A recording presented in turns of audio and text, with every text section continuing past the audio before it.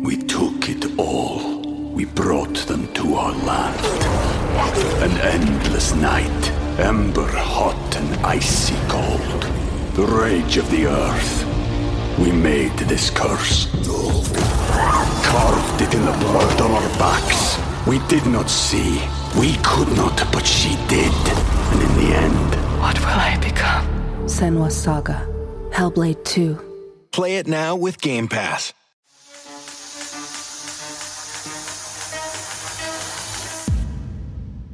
Welcome back to the Joshua Schall audio experience. Firstly, thank you for giving me a bit of your attention. I'm honored you trusted me with it, and I promise to return the favor by giving you a ton of edutainment value back. I want to welcome you back to another episode of what I branded pivotal, since these interview-style segments tackle impactful CPG industry topics and lessons from the business leaders that live it every day. As we close out another year, it seems only right that I would focus this latest episode on both recapping some sports and active nutrition trends or themes from the last year, but also look forward to kind of predicting what trends or themes are getting hotter, or maybe others that might be cooling off. Instead of just sharing my collection of categorical insights, I brought on my good friend and senior market insights analyst at Spins, Scott Dicker, to help me kind of make this content even more valuable. Though Scott covers a ton of different product categories for the data insights company Spins, the sports and active nutrition space is a personal favorite of his because of the speed of innovation and shifts in consumer behavior.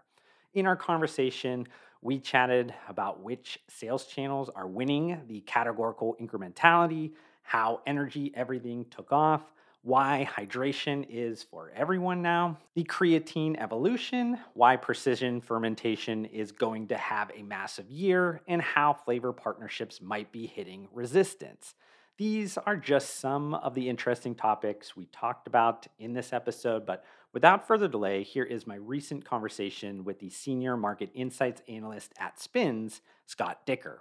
So I know you cover a lot of different categories for Spins, but honestly, I think we've probably crossed paths with each other at almost every be it trade show or conference that like I attend or speak at annually. And I know you're not Superman, or at least I don't think. I mean, you do have those like Clark Kent glasses on, so maybe you are. Maybe I'm misjudging this. But what makes you like so? I guess like passionate or like attracted to the sports and active nutrition category? Oh, thanks, Josh. And to answer that first question, certainly not Superman. But my background's in sports nutrition. So this is one, you mentioned, we speak all over the country on pretty much every topics, focusing on health and wellness and data and retail trends in general. And I do a fair share of those myself. But what I really am passionate about is this active and sports nutrition. My background, I studied nutritional science, nutritional chemistry at school. I worked as a sports nutritionist for a while. Had a few, entrepreneurial adventures in the field as well. So sports nutrition's really always been my passion. And so it's great to get to talk about, functional food and beverages, things that help performance. And, as I'm sure we'll get into, it's not just physical gym performance anymore. It's not just sport performance.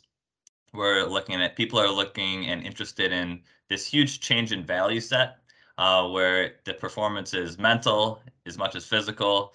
One of the things we'll get into, I'm sure, is one of the biggest growth drivers is gaming, which is something that I certainly never considered sports growing up, but it's taken a huge toll. And with that, and adjacently, there's also performance at work. So people are looking for things that are brain boosting. And then all these adjacent categories, it's really interesting to see how they fit in. Things like mood support, stress relief, sleep support, things that used to be really siloed as different health focuses. We're now seeing them kind of folded into all these different performance related. And, I said this, I think it's supply side, that I wasn't going to call it sports nutrition anymore. It's active lifestyle nutrition. And that's really true. And the brands that are coming up are really being innovative. There's still so much room. So it's really exciting.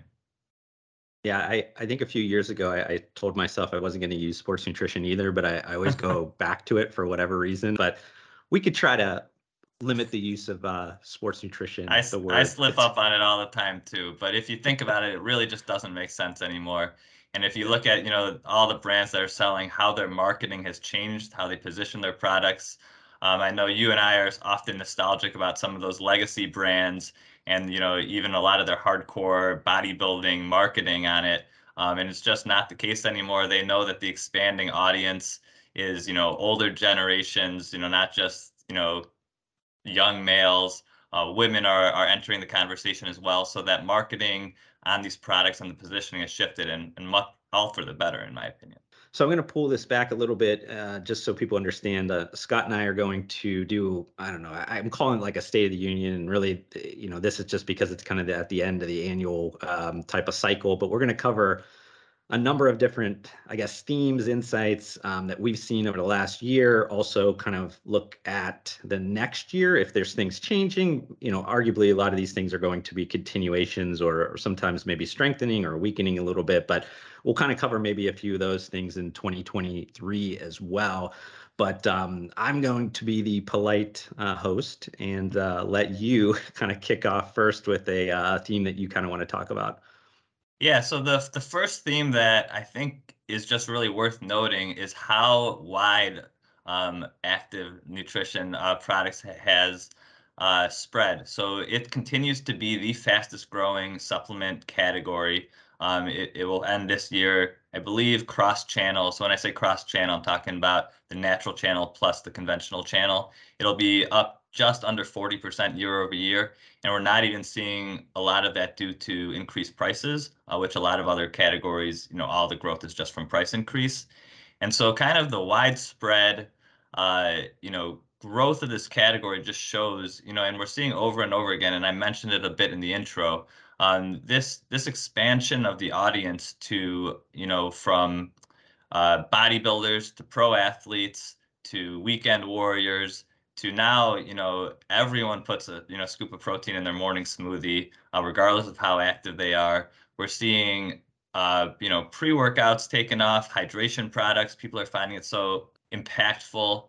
And then, just to get into a conversation, a discussion, I know you and I have talked about, one of the biggest trends we've seen over the past couple of years that's really come into a head is this rise in traditional sports brands moving their way from traditional supplement formats like pills and powders over to the ready to drink space.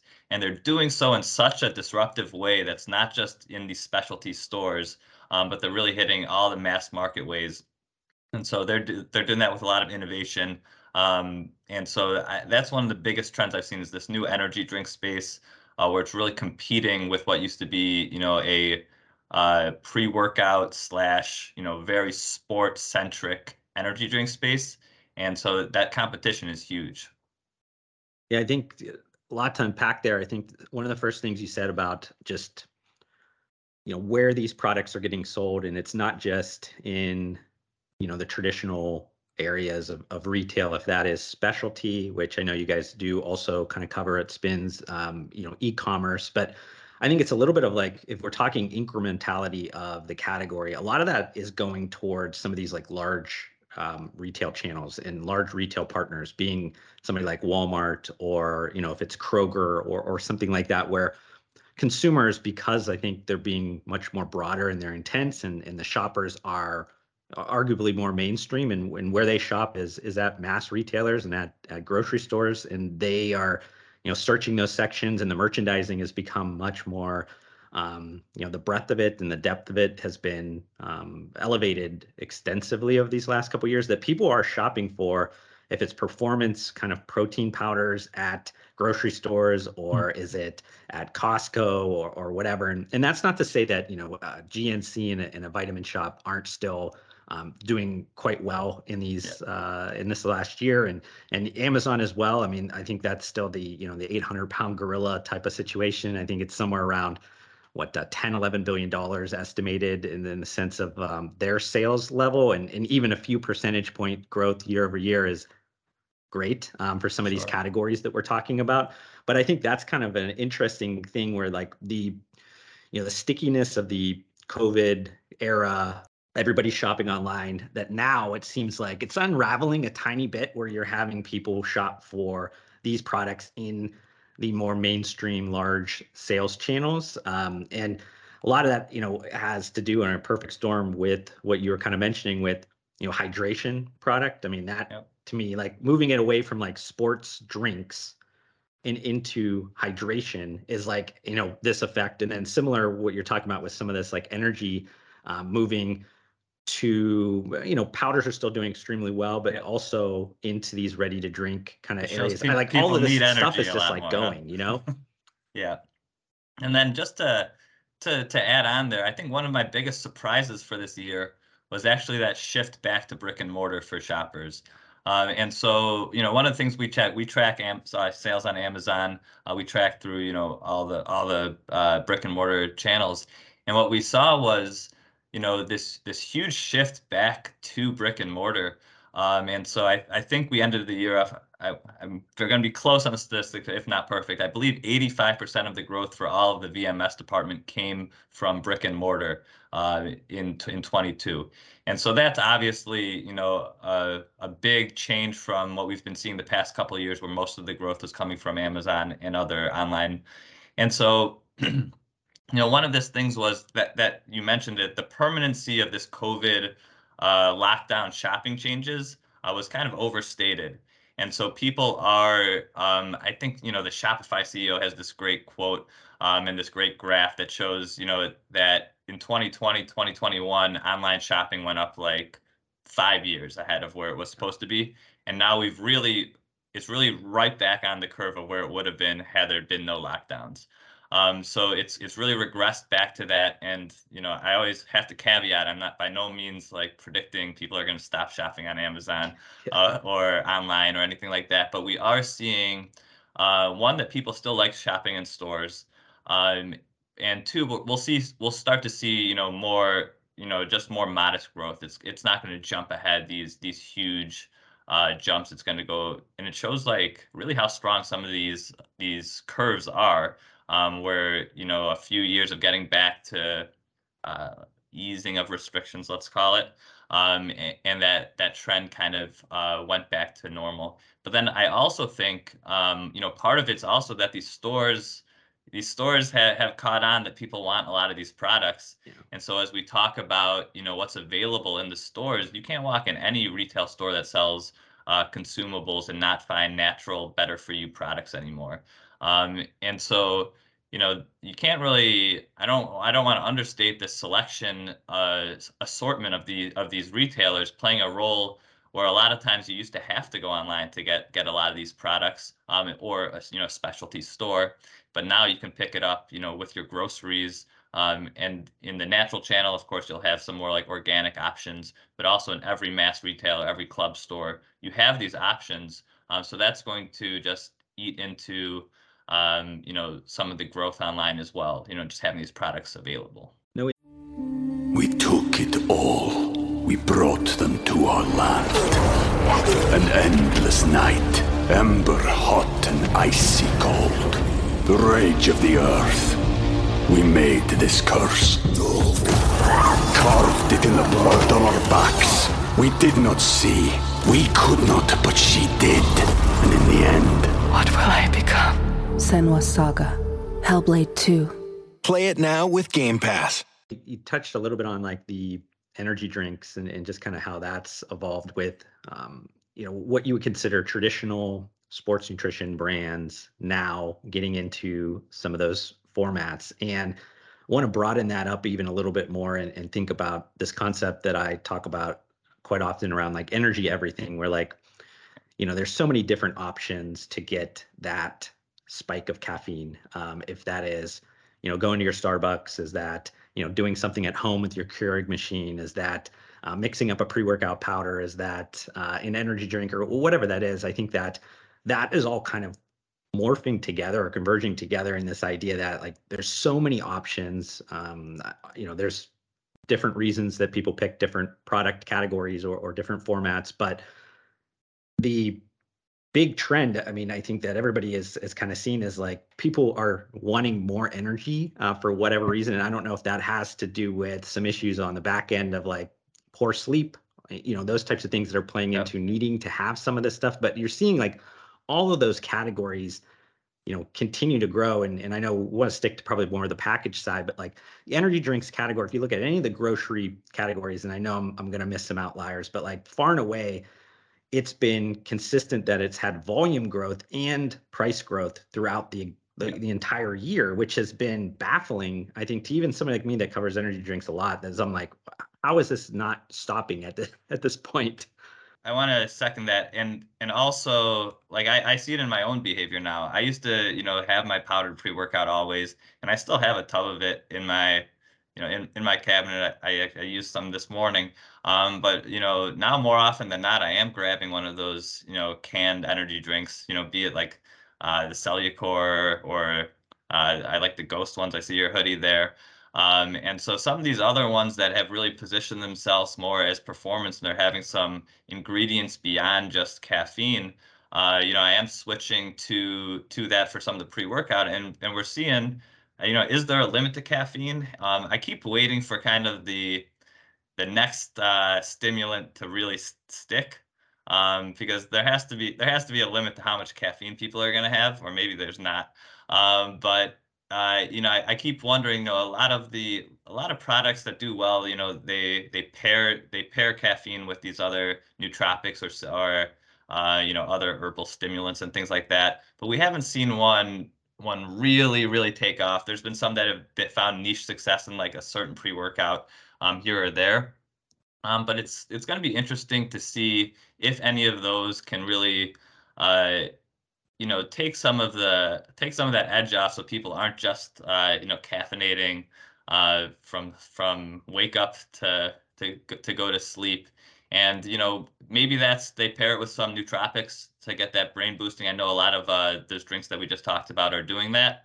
But maybe it's a different stimulant that's gonna kind of come find hold. I know there have been a lot of introductions recently, but none of them have really, and again, due to cost, but none of them have really found as much footing. Are there any that stick out to you? Yeah, I mean, I think that there's a few, and this maybe transitions us into, the esports or even, the work, students, slash like high performance lifestyle that beyond the gym aspect when we're thinking about if it's focus or energy or cognition or something like that. And two ingredients that kind of always come up in my mind, and this is like new level from Nutrition 21 that I know is fairly focused on the esports side, and then something like a Cognizant that's kind of more broader. I think that they've kind of used that ingredient in a number of different kind of applications or focus or intents. But I know that like those two kind of pop up to my mind.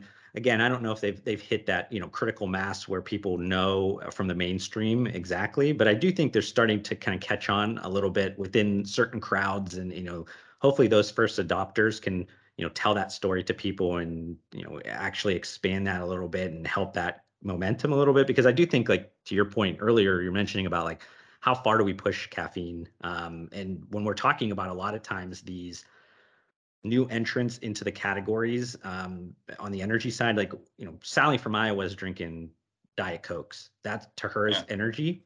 So when she jumps into something that is 200 milligrams, that's insane to her. And then yeah, if she jumps to something that's 300 milligrams, that's just going to be like probably problematic to her. So there needs to absolutely. be, Yeah. I think we've pushed that limit a little bit. I think it's time to go backwards a little bit and go more of a moderate caffeine level, and then thinking about these nootropics, something that's going to give the person drinking it something a little bit more than just that spike in energy. Yeah, yeah, they want some other feeling, but on the flip side, this huge burst in energy, everything has led to another big trend that we saw this year in the rise of non-energy functional beverages. So these are drinks that people are having to, calm down, to help with sleep, for stress and mood support. And so, we see that younger generations, they're not drinking as much alcohol. They still kind of like that nightcap and that drink of feeling special. And so we're seeing, a big bump in functional beverages that are for, stress relief. We saw that it peaked for a little bit with CBD. CBD obviously has fallen on some decline the past couple of years, but we are seeing it in some functional waters, show some pockets of growth as well. But also ashwagandha has been, a huge ingredient. Other things like magnesium and L-theanine, which I love when theanine is added to, energy drinks too. It usually really takes off any crash as well. But we're seeing a lot of these drinks. People want that specialty feel. It goes hand in hand with the rise of non-alcoholic beer, as well. So a lot of these trends are overlapping, led by active brands or sports brands, whatever we want to call it. But if you see how the rise in this new consumer base for this category leads to the growth in so many other categories, or if maybe leading is the wrong way to say it, but contributing and being adjacent to a lot of these other trends, it really shows just how big of a role and how much consumers are looking for this functionality in pretty much everything they consume.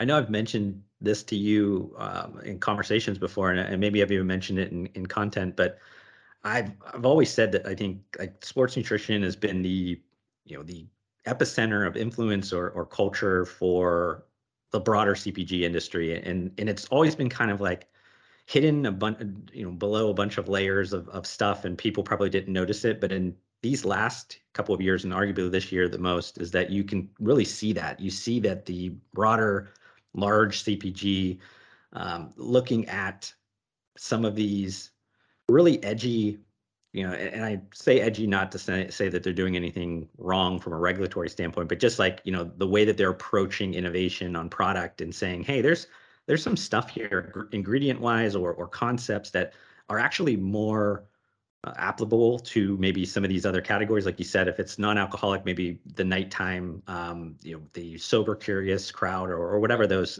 individuals are. And you think about them kind of reframing or repositioning some of these concepts and taking and obviously kind of throwing a bunch more gasoline and the ability to understand how to market to more of the mainstream customers, and kind of taking and running with some of these things. I found it to be super fascinating, just kind of how all this has evolved, because there is so much like just intertwining and intersections of these products that are happening, that you can see that all started really from some niche category that was from performance nutrition. Yeah, I mean, we've been seeing over and over again in across the entire store this, we call it the conscious consumer. And so the number one kind of bucket of the conscious consumer is good for health.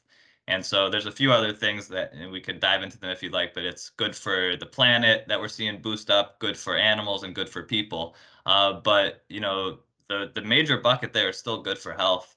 And so, what people used to think is, oh, I'm not an athlete, I don't need to eat like that. Now a lot of people are realizing, I do want to, perform my best, whatever performance means to that individual.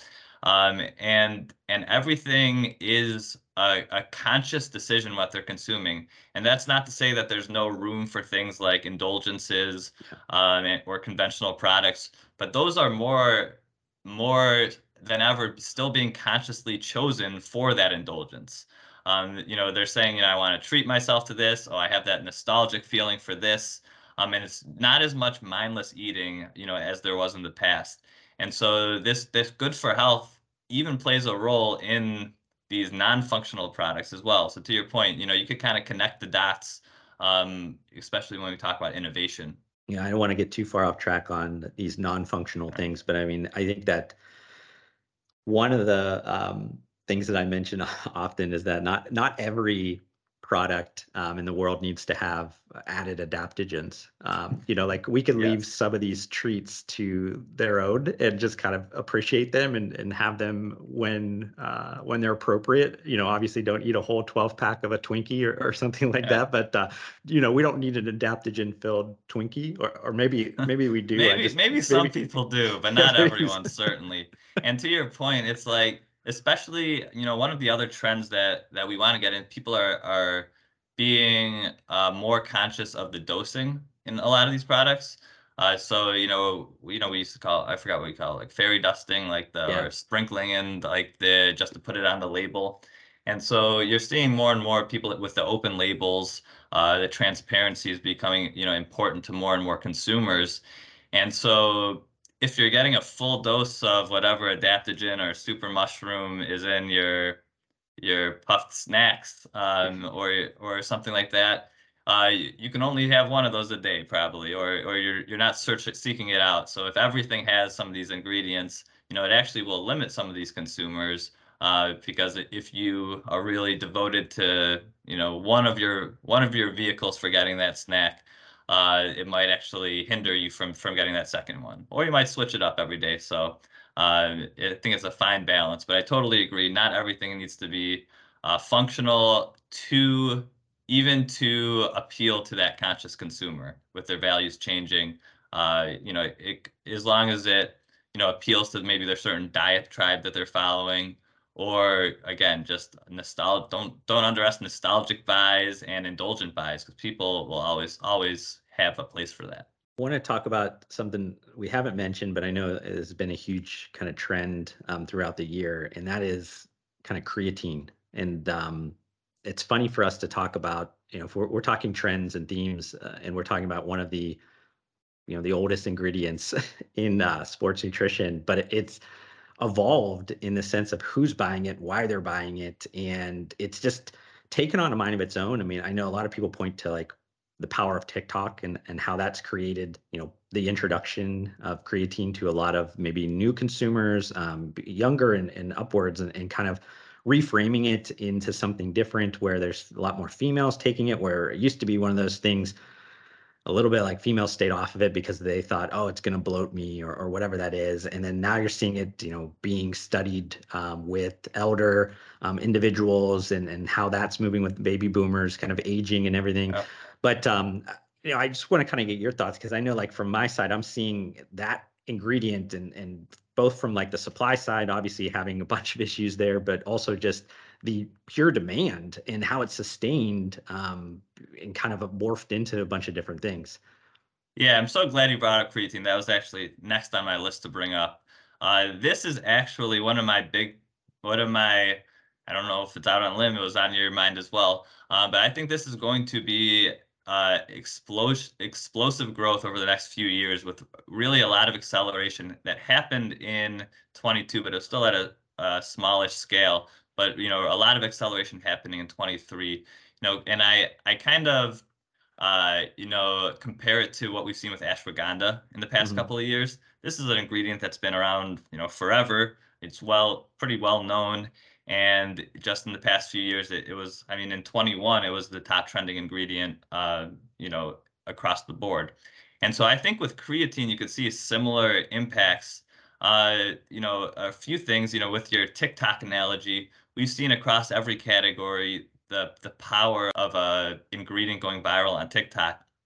I remember hearing stories from some founders where, a celebrity used their brand of product. They just used the product, whether it was for, while they were sick or something, and then the next day, the next few weeks, they sold more of that ingredient than they did the entire year previously. We've seen instances that I talk about sometimes, where someone made an avocado rice bowl, and they used QP mayo, which is a Japanese mayo. Hmm. And then that mayo went up like 100%, the next week. And the interesting thing is that it still maintained growth even after the virality went away. So it was introduced to so many new customers, and a handful of them were repeat buyers. So it actually elevated the growth long term, as well as just that short term spike. And so circling that back to creatine, I think the combination of it going viral on TikTok, but more importantly, what you mentioned, the research being done on women. Women used to stay away from it, and part of it was that the research was only being done on men, which was, not a good thing, right? Limits half them. That perception that creatine would make you huge, which I always kind of laughed at, because if that was the case, I always say that with creatine or with protein. Women used to be afraid of it. They thought it would make them bulky. If that were true, every guy would look the same. There'd only be one product being sold at stores, and you'd have a line around the block the whole time. So you're seeing that going on, as well as the new research into the long-term cognitive effects of benefits of creatine and aging populations especially. And so I think there's a ton of room for creatine to really take off and find new success. And I know, you on the supply side, you're really in touch with, I know the supply chain issues and the price going on with that. So that could potentially be a hiccup, but it's gone up a lot in price this past couple of years, and we've seen increase in demand also there. So I'm not sure what your thoughts are on that, but creatine for sure is the king of sports supplements. That everyone has been trying to replicate the efficacy of it with millions, I don't know, maybe not millions, but lots of ingredients. And so I think it has the benefit of being so studied and yeah, I'm really bullish on creatine for the next year and next 5 years especially. Yeah, I think it's one of those ones where it's whatever we saw this year is going to expand extensively, because I still think there's a ton of room. And I always go back to, like, if I'm looking at maybe some of these trends and we're looking at mainstream markets. I grew up in Northeast Ohio, and I'll start to, like, ask people that I grew up with, family members, things like that. I'll just kind of throw out little ingredients or products or whatever brands, and see what they say, or if they say anything, or they're like, what is that, or whatever, because that really helps me understand, like, where is this hitting, how deep has this trend or theme hit, because I think we get caught up, and this is no kind of throw shade at the coastal elites, but I definitely think that, like, you get a lot of people, pundits or thought leaders that are, based in LA, or they're based in New York or Miami or something like that. And they Those get to innovation see some of this hubs, yeah. stuff, like, speed up much quicker. So they're like, hey, this is taken over, which is, maybe correct, but not for another, like, 5 years. So, Yeah. some of these things that, if it's creatine or whatever, I mean, I still think there's huge amount of legs left in this, because I definitely have kind of checked my sources from some middle America type things, and people are still, like, still thinking about that from, like, the older tribal knowledge. Yeah, there's that meme that I used to love. It was that guy it's talking about how creatine was a steroid. And so I think, you still have to get past some of that, but I think we're close to it. Creatine, I think, the formulation, how it works in liquid form, and ready to drinks, I think is something that will, hopefully be figured out in a better way. But I think, again, with ashwagandha, you saw the supplements surge. You saw the different vehicles of it. And so creatine, there's certainly, and probably even beyond monohydrate, which, I think there's opportunity in this growth for other forms of creatine to really stake out a claim as a premium product. Creatine monohydrate, quite frankly, it's still what I use. Yeah. But I think there's opportunities for a lot of these different types of creatine as well as monohydrate to really expand to new audience through education, or just to get more virality on TikTok. Yeah. It's like the Dr. Oz effect on steroids. Like, I It feel is like that's what exactly this. the Dr. Oz effect. Yeah. Before we kind of transition into maybe some things that we think, could be, accelerated or decelerating in 2023. Is there anything else on your list that you want to talk about 2022? No, I think that transitions nicely. Obviously creatine is one that we're talking about for the future. But getting more into the future, I think, one of the things that's going to be disruptive is that, precision fermentation. I think, as we've seen whey protein, been king for a long time. I think, and of course it's still whey protein, but precision fermentation, I think that's going to start to play a role as we talk about proteins this year. So, would love to get your thoughts on that. I've been at so many conferences this year of so many different audiences and topics, and they all seem to be really interested in precision fermentation. So that just like makes me think, this is the year. We've seen a few products introduced. I know that there's some precision fermentation, non-dairy dairy out there in ice creams and milks and whey proteins. But what are your thoughts on that for the next 12 months?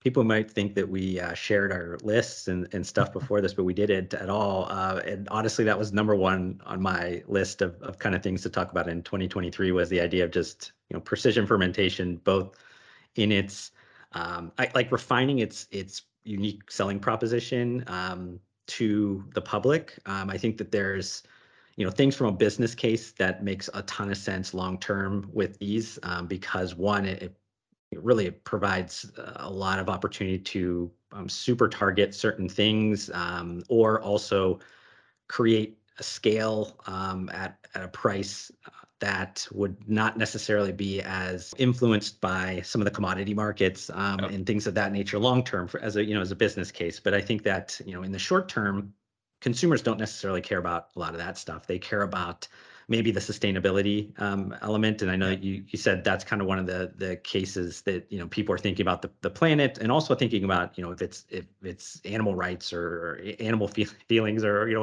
whatever the people are calling it at this point. But it's the like what's good for the animal, what's good for the world or the planet. And you think about how precision fermentation can improve on some of those things and why that's going to be really good. I honestly think we're talking about this probably from the protein side, which I think is probably the one that's led all of these things at this point. Yeah. If it's the perfect day, like you said, it's cowless whey, or if it's what the every company's eggless or egg protein.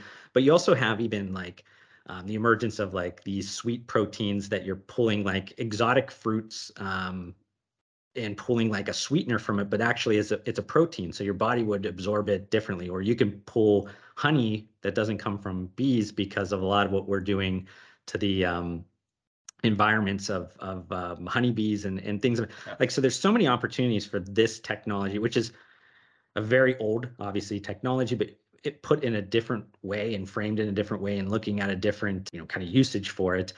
But I think what we're seeing now is like, I would say we're not even at the batters like box, like, swinging, getting ready for the next at bat. Like we're not even probably driven to the stadium yet for the game on this stuff. This stuff is like, and if people are lost on my baseball analogy, I'm sorry there. I probably botched it a little bit, but I think that it's one of those things where like we're so early on this, and this is something that is going to move away from like people thinking it's Jetsons type stuff into like a very usable, important technology.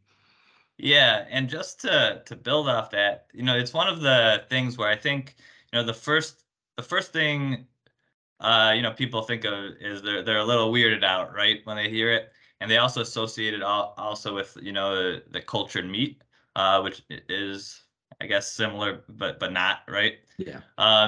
But I honestly like for this year for the introductions, I think one of the things that it has going for it is that consumers don't know about it. When you look in the ice cream case or the milk case or some of these, it's not really clear.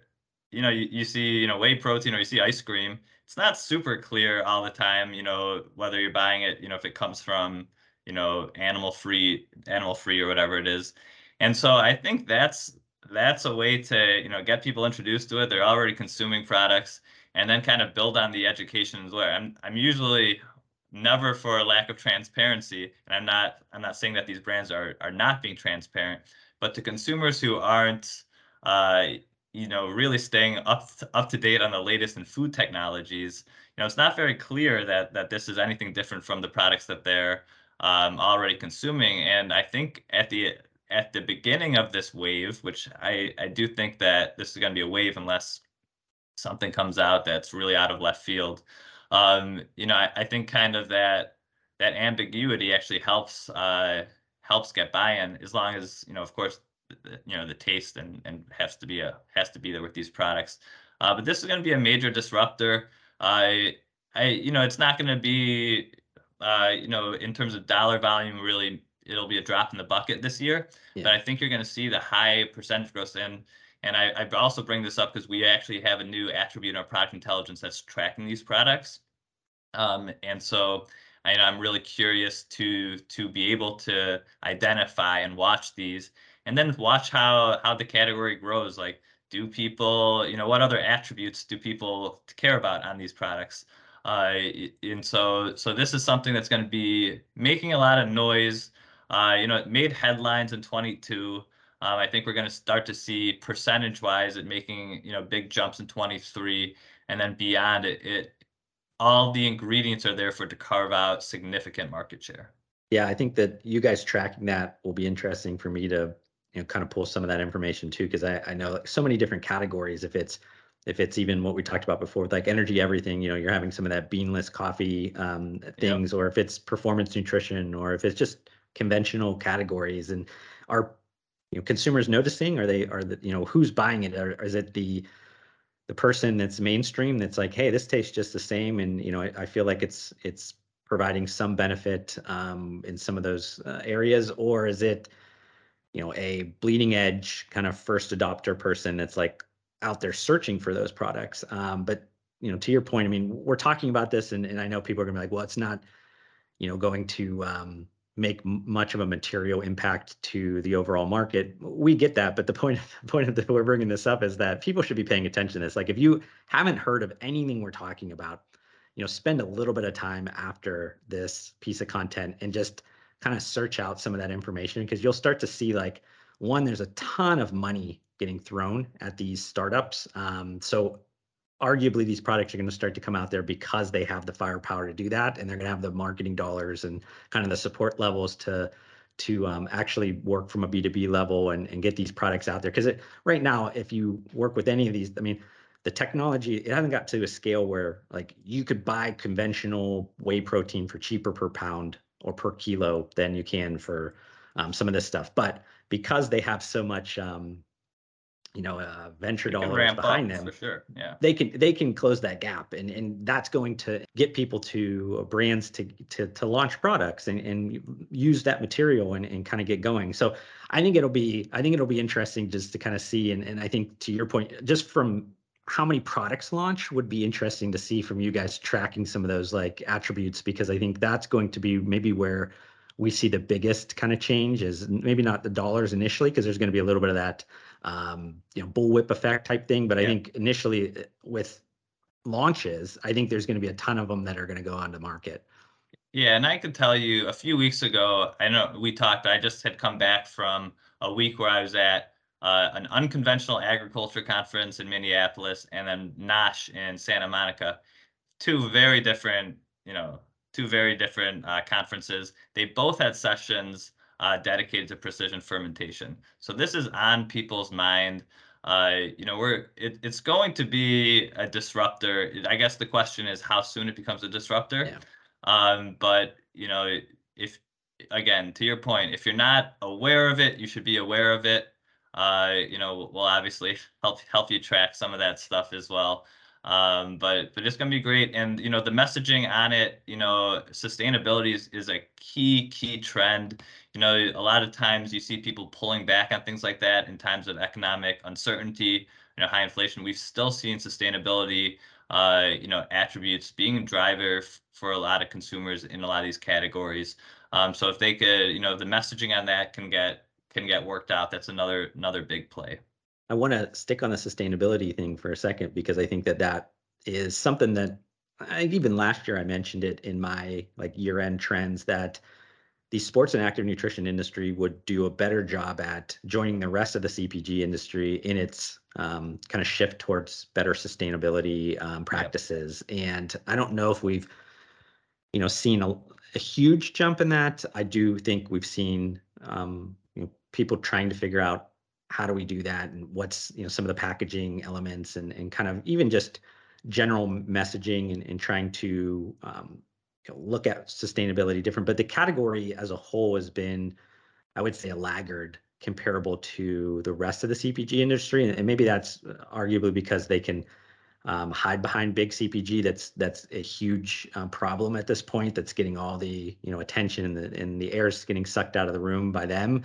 But I do think like overall sustainable, if it's packaging or if it's just procurement of ingredients, like we had just kind of mentioned, I think that is going to be a trend that picks up steam in the next year. Yeah, and so, we've talked a lot about how a lot of these trends, overall industry trends start in, sports and active or functional, and they bubble to the rest of the store. But this could be one, that happened the opposite, where a lot of, food and beverage with no other, added functional ingredients, so to speak, but they're starting to use upcycled ingredients, or they're sourcing using regenerative agriculture or organic. Organic's kind of table stakes for a lot of these consumers now. So I don't even want to say it's a driver. It's certainly important, but it's well known now, and it's a table stakes for a lot of these consumers. But once you see some of these other categories, what they're doing with the sustainability, it's going to bleed over to your point. Forgot what I had one more point I wanted to say. But yeah, oh no, I gotcha. So as we take a look at these buckets of the changing values of consumers, I mentioned that, the biggest one is still good for health. And whatever that means to people, that sometimes that means following a diet, sometimes that means functional ingredients, sometimes that means clean label or no artificial ingredients. But that's still the number one driver. So a lot of these functional brands, to what you said, they could, I don't want to say hide behind that, but still focus on that. And I do believe, focusing on your core is the most important thing. But it's going to become more important. And once, some major competitors start, bubbling up with a lot of these sustainability attributes in the categories, it's going to be, a wake-up call. So, it's better to get ahead of it now, as consumers continue to increasingly look for it, especially millennials who are becoming the heads of household right now, with all that purchasing power.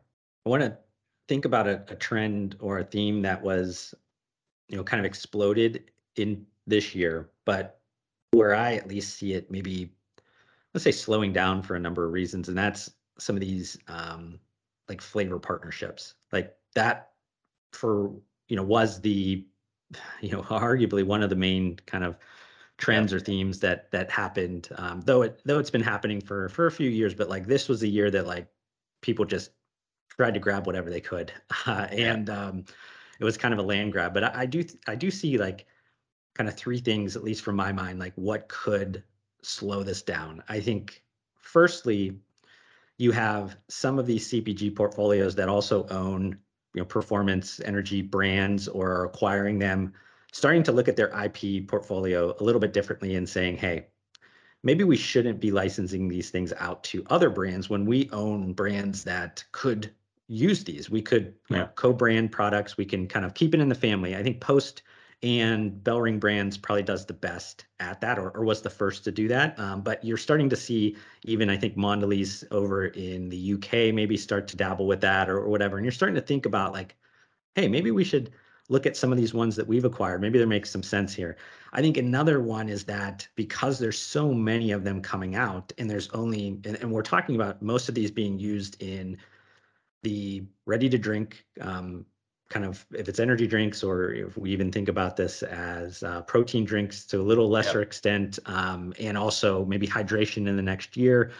You think about like those obviously do not sell as well or in a meaningful level in channels that are outside of these established ones. You need convenience, you need mass, you need grocery, or you need, club, and there's only so much space on these shelves. If you have 15 products in a, category, you can't have 15 of them be flavor partnerships. So there's only a finite amount of space that's going to be available. So then it's going to be this idea of like which ones are maybe regionalized that make the most sense for some of these retailers. Is it, there's some storytelling aspect. Maybe it's just that it's the biggest brand and you got to have them on your shelf or whatever that is.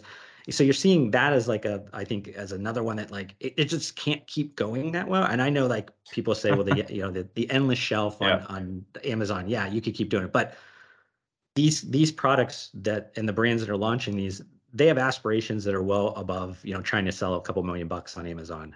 So to do that, they need to be in these spaces. And then thirdly, which I think is something that just came out, was something that a organization that kind of is a watchdog, consumer watchdog And around. it's like you have my checklist, Josh. These Yeah, are and and I don't. Here's where I think this, like, I'm going to end up making a deep piece of content on this, and it's probably going to be very counter to what a lot of people are thinking about it. But I mean, I don't necessarily think that this does anything to the sales of these companies, because really most of them are not doing what this organization says they're doing. But what I think it does is that when you are walking into a meeting with a new buyer at a large retail organization, they're going to ask you that question, because they're thinking about this from a liability standpoint, and also we don't want to have a product on shelf that's we're going to have to get rid of, or we're going to have to, wherever, when these types of kind of legacy retailers, like, they're thinking about products when they bring it on shelf, they want that product to be on shelf for years, not, switching in and out like you can do online or whatever. So that just creates like a little bit of the, like, you hesitate a tiny bit, which I think all of these things together takes that trend, and people, I think from a number standpoint, we're going to still see a bunch of them come out, but I do think from like an impact level, everything's going to like subside in the next year. I totally agree. And once again, it's like you had my list of things I wanted to go over, because flavor, I mean, this is huge, and so it gives that recognizable flavor, to a lot of these brands in the new space. But I agree with you. There's got to be a limit to it. I wonder if, no, I think a lot of brands would have success doing limited time offers on these, making them kind of special access to drive people to their, their D2C site, or something else.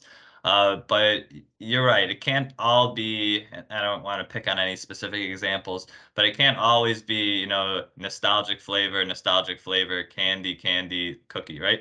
Of these things in the shelf. And especially, especially canned drinks, the discovery is still happening so much in store. They're more expensive items, so people probably, if they buy them online, they're going to buy, a 12 pack or a 24 pack even. And because they're more expensive items, they probably want discovered in the store first, a lot of times. And so, a lot of these flavor partnerships, which undoubtedly drove a lot of the growth, it really helped a lot of brands, gain footprint and kind of consumer equity in this. But it's got to be a limit. I love your point. I didn't think about that. The ones that are being acquired, or have relationships with large CPG, kind of utilizing that. I think that that's a great thing as well. And then I think I hit on all your points, but yeah, there was I agree across the board. I don't think it'll be, I don't it's not going away. But I think there's a limit to the success on that for sure. It can't be we're not going to be here at the end of next year talking that was a growth driver, pretty much. Yeah.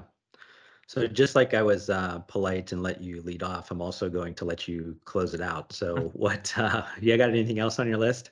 No, we went a long ways. I think that, when it comes to kind of these adjacent things, we hit briefly on ashwagandha, but look for different adaptogens to start to take a role. People are becoming familiar with that term. There's a lot of other, long time ingredients that have had their moments and have been steady since then in the adaptogen space. Nootropics, I think, are real big ones. Look for people to try to, and these are just all my quick hitter things now. Look for people to try to, prove efficacy of combination ingredients, and not just, bank on a single study from a single ingredient. So I think that's going to be a key trend. And then, man, functional, I think is here to stay. Look for, I talk often the last of the junk food categories when we look for, functional foods as well. So things like soda, we're seeing that rise in pre and probiotic soda. Look for, other functionalities to them as they move to kind of decrease sugar as well. And then candy as well. I think, there's opportunity for that to be a vehicle for different supplement ingredients as well. And not just like the two gummies, but like, could be like your snack that has like a full serving snack. I think that those are things to keep an eye out for. And I think those are all my quick hitters. Thank you so much for having me, Josh. Really appreciate it, and always good chatting with you. Yeah, definitely, Scott. Thank you for joining me.